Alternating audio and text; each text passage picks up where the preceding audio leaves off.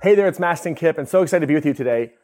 I want to talk to you today about something really important. If you have a habit that you want to change, or maybe you're not getting to a goal, there's a goal that you want to achieve that you're not quite there yet, there's a way in which you can actually create a new habit. And it's important to understand that when you have a craving, maybe you have a craving like I do, like around 7 or 8 o'clock at night, sometimes I get that sugar craving. Maybe you have a craving to go see a film.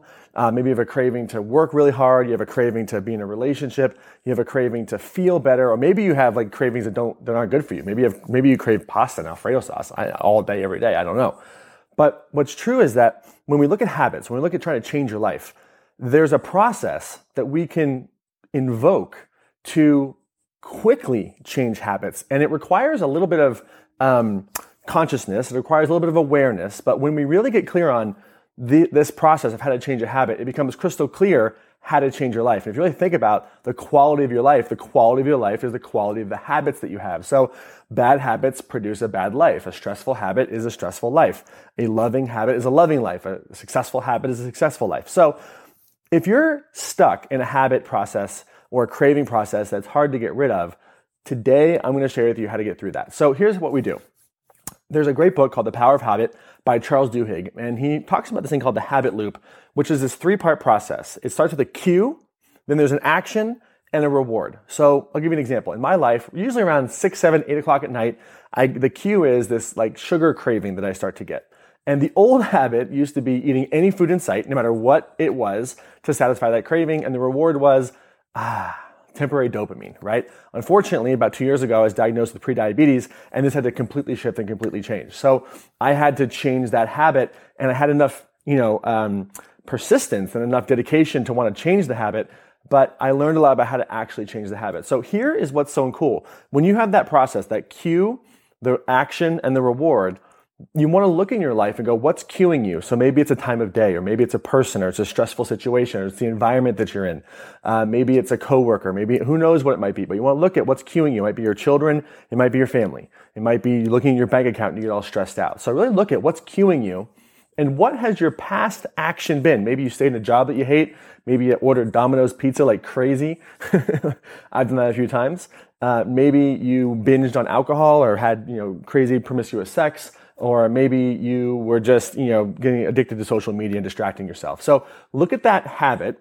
And then what's the reward? The reward might be distraction. The reward could be, feeling good about yourself temporarily feeling safe after you consume some sugar, or feeling peaceful. But long term, you can see that obviously these habits don't work. So what this means is when you want more in your life, it means you want more of that reward. So the reward for me used to be, after tons of sugar, feeling satisfied. Well, my new reward is a healthy body.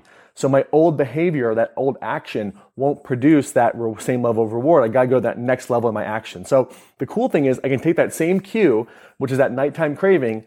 All I have to do is change the action, and I can produce a better reward. So it's really simple. So a lot of people like to get mad at themselves for having cravings, or thinking that they're bad people because they have cravings, or that there's something negative about that. But you crave for a reason. Usually it's an emotional reason.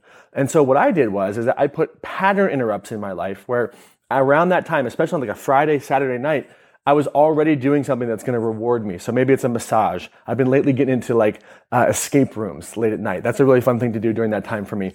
Kundalini yoga, meditation. There's lots of different things I can do during that time to change my behavior. And by the way, when I'm not binging at night, well, then I'm healthier in the morning. I start to lose weight. So interrupting that one habit, that one pattern, with just some compassion for myself, saying, you know what, you're going to have a craving at night. You want to feel connected. There's an emotional need here.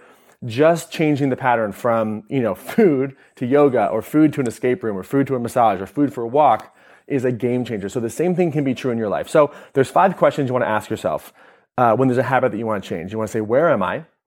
What time is it? What's my emotional state? Who else is around me? And what happened right before I got triggered? So it's, where am I? What time is it? Who else is around me?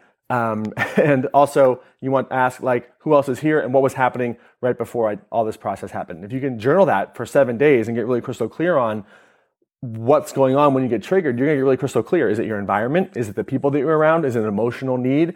Is it, after a long day, stressful day? What's triggering you? And then you get out front of that and start to install patterns and behaviors that will allow you to actually step into a new life and take care of that emotional need. So don't make yourself wrong for having a craving. Don't make yourself feel bad for having a craving. Really work with your cravings and get your needs and cravings met in a healthy way, and it'll change the habits of your life and it'll completely change your life. So please, if you will, take action today. Really keep a list of these questions.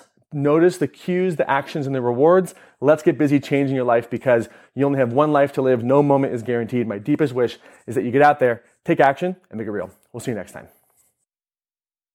Hey, it's Mastin. Thank you so much for listening to the podcast today. And before we wrap up, if you found value in this, one of the best ways to get this trauma-informed information to the world, if that's something that you want to do and to be a part of, spreading the word, I would be so very grateful if you could leave a review on Apple or Spotify podcasts so that you can review this, and hopefully it's a good review, but please leave an honest review. And especially if you want to leave a 5-star review, I would be super stoked on that. But of course, just make it honest. But my goal is to share more trauma-informed information with the world, and I need your help to spread this information, and reviews matter. So if you feel called to do that, would very much appreciate it. If you got value from this episode and from this podcast, would very much appreciate it.